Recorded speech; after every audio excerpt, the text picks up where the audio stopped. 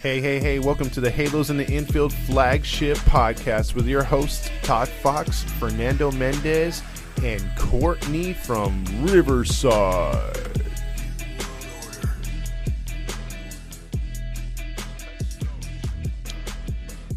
Hey, welcome into another episode of the Flagship podcast, but it's me. It's ToddFox. It is the solo version because my boy Fernando's at a concert with his lady and Courtney's having some technical issues. So the Flagship is going to be hosted just by me as we're going to talk some Angels baseball, as we've been a little hit and miss here. We didn't finish the part 2 of the roundtable. Hopefully we'll get that out there soon about the first half. We'll have plenty of time to reflect. But this episode is going to be all about the Angels and what they did against the Yankees and what they're going to potentially do against the Pirates and the Detroit Tigers. Before we get into that, just want to say 714 tickets. If you haven't hit up 714 tickets, 10% off of any ticket purchase, concert, any favorite musician you have, sporting event, it doesn't matter. And you could use the promo code from us, Halos in the Infield, HITI, as much as you want. Doesn't even matter what state you're in or what you're going to go to. As long as 714 tickets deals with it, you can get it done. Now, with that being said, let's get into some baseball. The Angels against the Yankees, after coming off a disappointing series against the Astros out the gate, where they only won one game and they should have won 2 out of 3 in that series. Some say even sweep the Astros. The Angels currently find themselves in a predicament because the Angels are in a situation now where they're playing a lot of teams, they were playing a lot of teams with good records, but now, you're going to start to get a couple series here where the teams have been very mediocre and there's a chance to catch a few games here. Now, in the wild card standings currently as we speak on a Thursday, you're probably seeing this one in the morning. By the way, that's a beautiful logo behind me. Halos in the Infield. Much more news talking about that coming up here in a second. But the wild card is like this. The Baltimore Orioles are 59-37. Division leaders. Texas is 58-39. I still feel that they're going to fall back, but they've been hot 6 in a row right there. Minnesota has lost one. They're 50-48. The wild card is right now, as Baltimore has now taken control of that division because Tampa Bay has lost 5 in a row. They're now 60-40. They have the top spot, 4.5 games up on Boston. Houston is in the second spot, actually 4.5 behind them. I'm sorry. Toronto's 4.5 behind them as well. So they're tied at 54-43, identical records. Then you have the problem. Boston is 51-46, 3 games back. The Yankees are 50-47, which we just swept, 4 games back. And the LA Angels of Anaheim, of Western Hemisphere, of Tokyo, Japan, of China, is 49-48, and they're 5 games out. And then you got Seattle 5.5 behind, and Ohio 6.5. We're not counting anybody after that. So it's a logjam. You have potentially, and if you don't count Ohio, you got 7 teams vying for 3 spots. That's a problem. That's the problem I didn't want the Angels to be in at all this season. And I wanted them to focus on the division. Now, we weren't expecting the Texas Rangers to do what they were doing. And I thought they would fade out, and I still think they're going to fade out, and I still think the cream will rise to the top. Now, if that does happen, the Houston Astros will help us by beating the Texas Rangers. But because if they continue to win, and let's just say the Angels roll off about 6 in a row, or let's look at their schedule right now. The Angels' upcoming schedule is as follows. They got the Pittsburgh Pirates for 3 at home here at the Big A. They have an off date, and then they go to Detroit for 3. Big series on the road as well in Toronto and in Atlanta. So 6 more right there. And then you got Seattle afterwards for 4. So before they even get to that Giants homestand and the Mariners homestand right there, they have a big upcoming road trip here going into Detroit, Toronto, and Atlanta.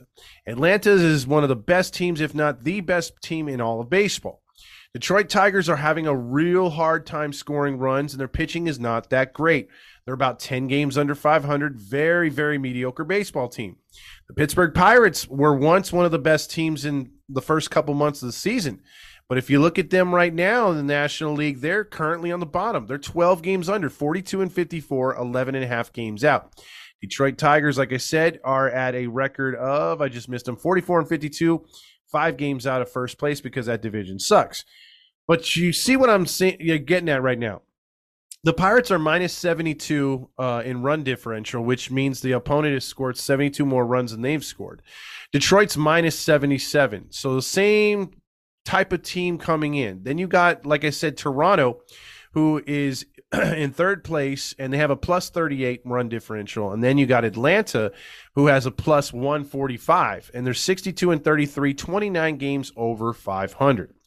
So with that being said, what I'm getting to before I recap the Yankees series and get into the Pirates, we're not going to have that kind of discussion and breakdown like we would normally because of the fact that I don't have my two other people here from the Flagship, but we tried and I'm going to try to hold the fort down.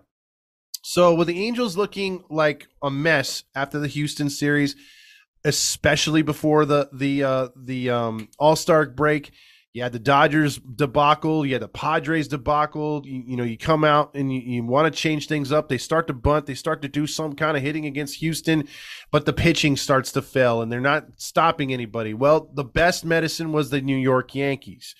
Yankees as a team are hitting 230. Out of 71 possible outs in a 3-game series against Angel pitching, the New York Yankees struck out 42 times. That's nearly 75%. So that's a huge, that's something that the Angels did last year. But because of injuries and because of poor play, poor coaching by the Yankees this year, they're in the same situation that the Angels were last year. And they have a mediocre lineup, and it showed.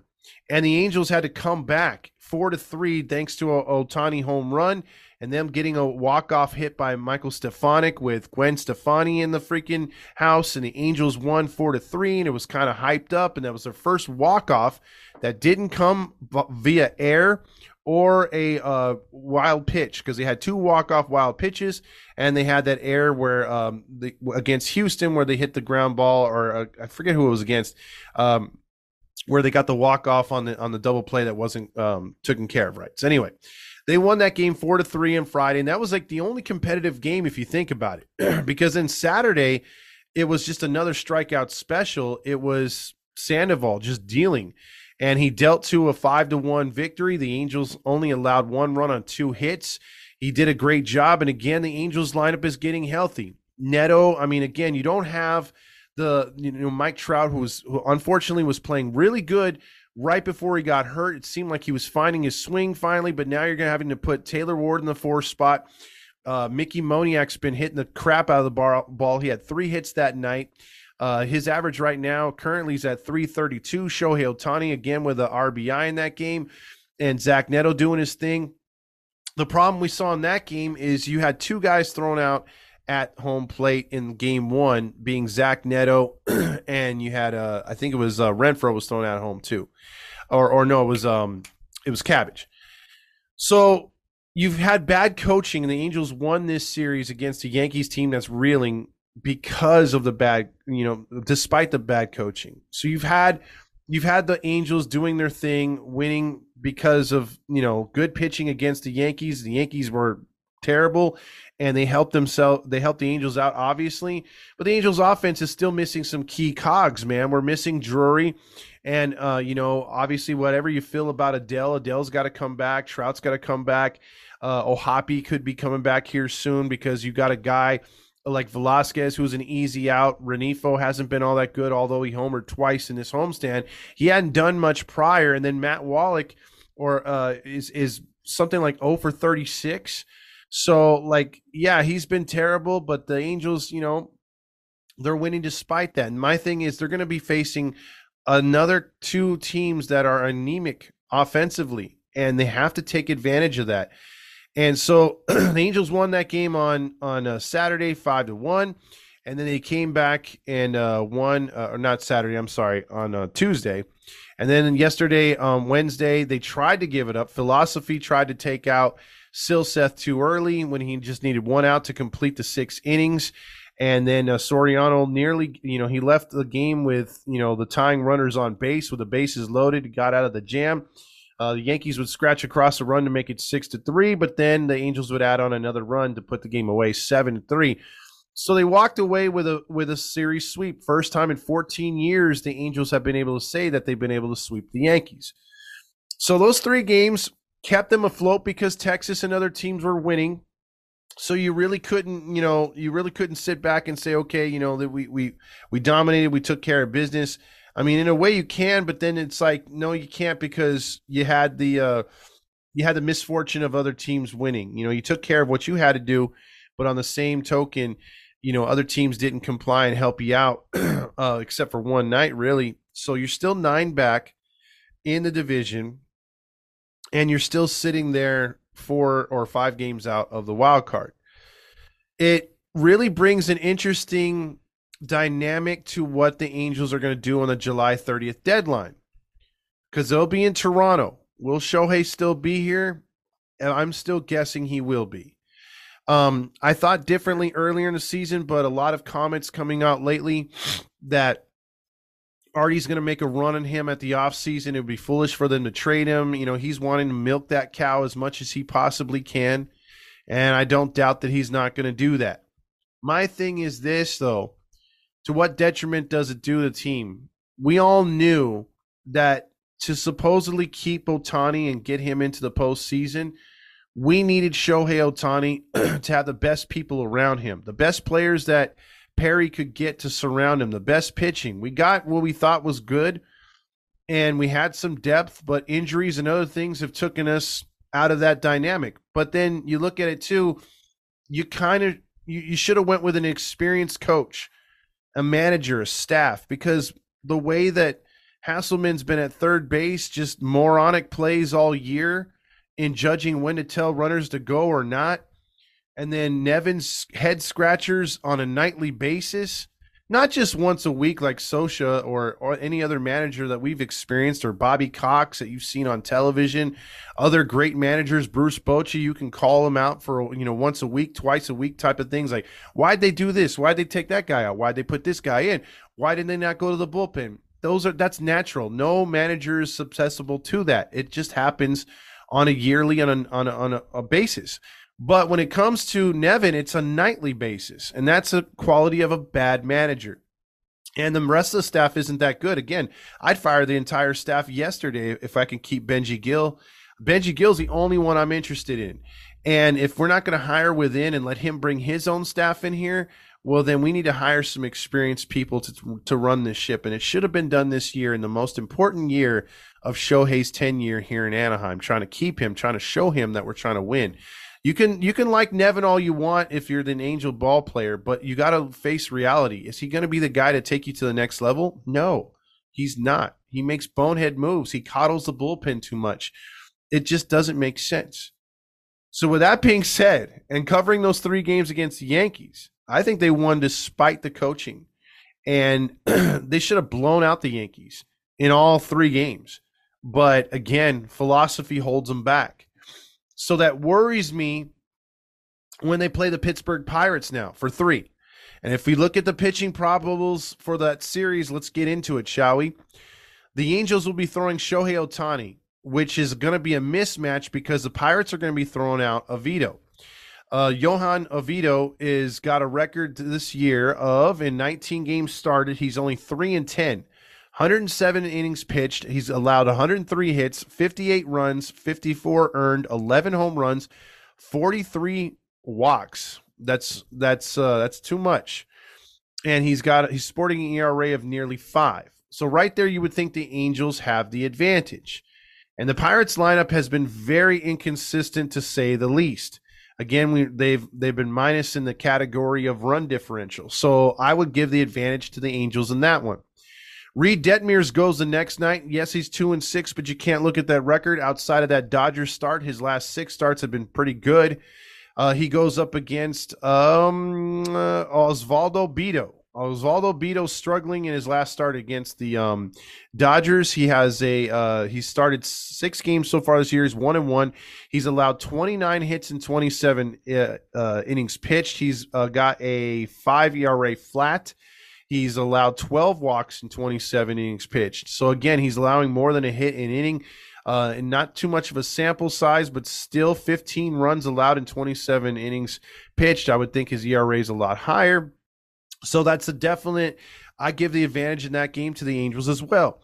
The next game is going to be the game that kind of scares me. And this is one that we definitely need to win. And it's Tyler Anderson, who, again, has been very, very up and down this year, mostly down in the first half of the season. However, he started 16 games so far this year. He's 4-2, 87 innings pitched. So, again, for that many starts and only having 87 innings, that means he hasn't been pitching deep into games as much. He's allowed 50 runs and 96 hits and 87 innings pitched.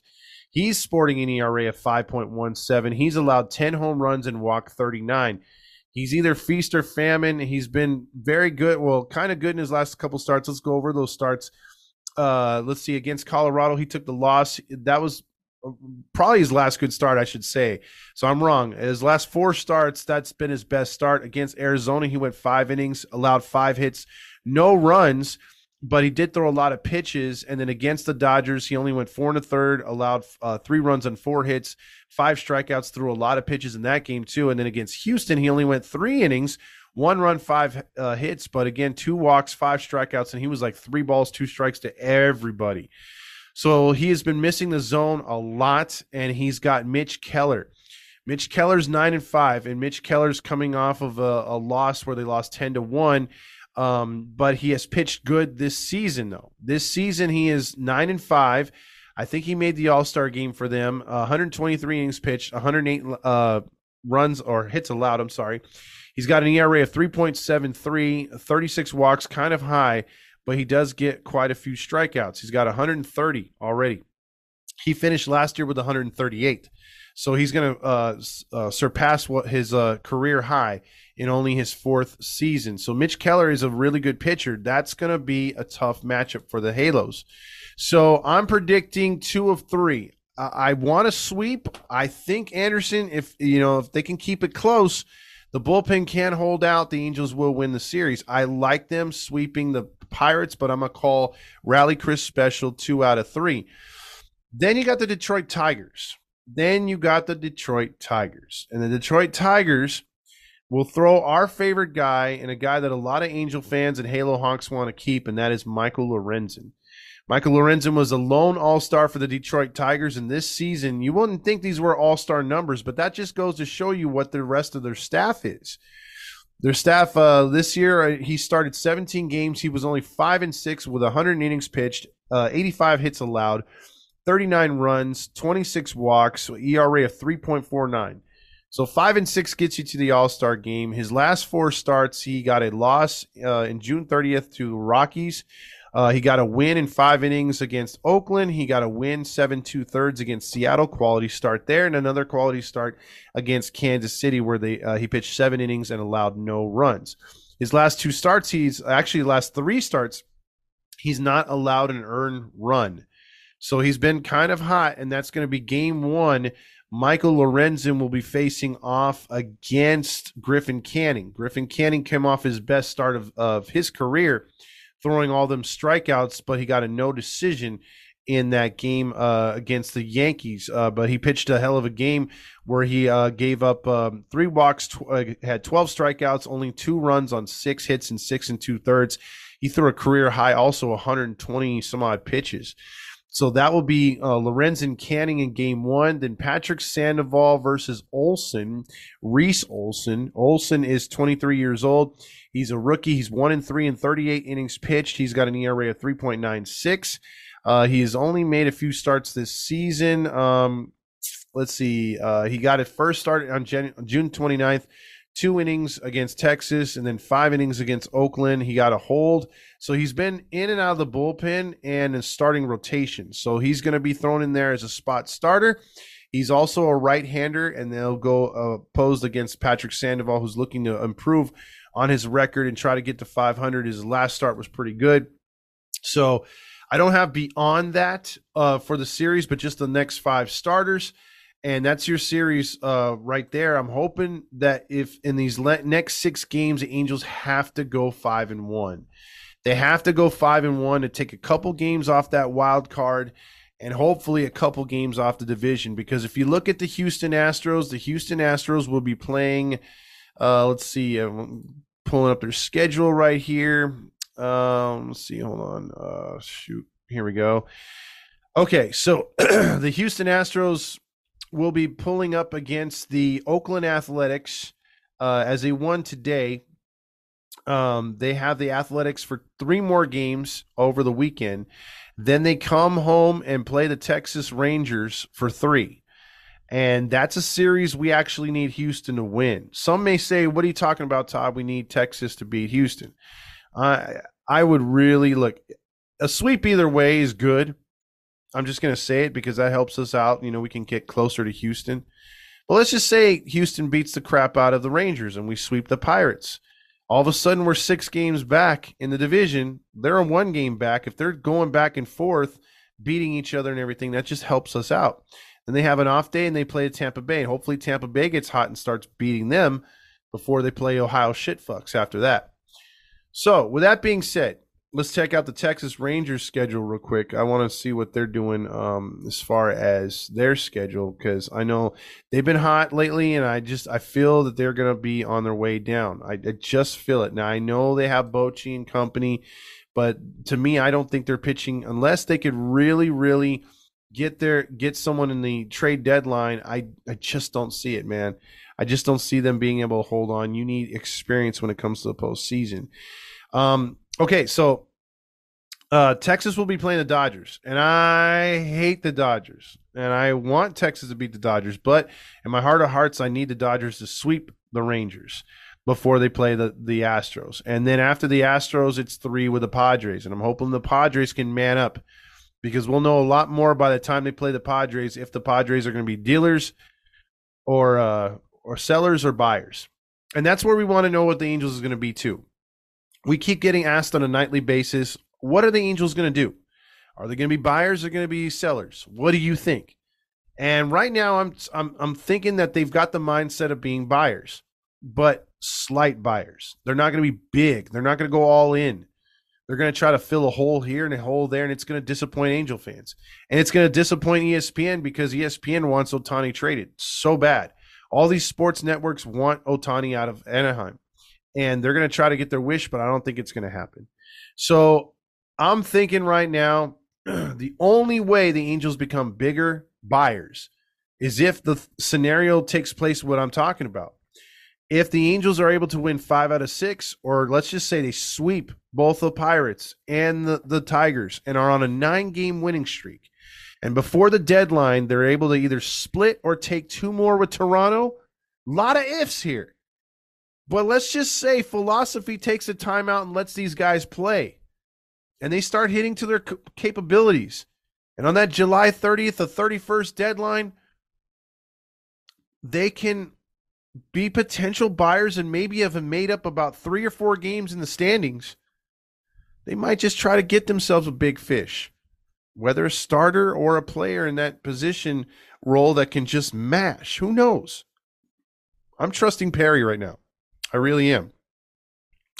So I wish I had someone to feed off of on this show. I tried a couple other people, but didn't really get to, any bites last minute. It's kind of hard to do that with Courtney's system going out. But this is the flagship podcast of Halos in the Infield. We got some exciting news coming along, and I'm in my FedEx uniform still. It's been a long day. But anyway, thank you for joining us on this podcast. I hope I didn't ramble on too much and I didn't stray off, because sometimes I get on a point and then I jump to another one. So if you were able to follow along, kudos to you. Check out the pregame show with James and check out the postgame show with myself.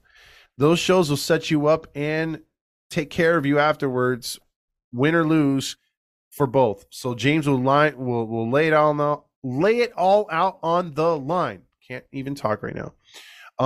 And he'll tell you what's going on, the scores up until that point, and then he'll also break down both rosters and give you his keys to the game, and then it'll be my turn after the game to break down exactly what happened and get your takes, and he takes your takes as well. So check out both those shows as we book in Angel games on a daily basis.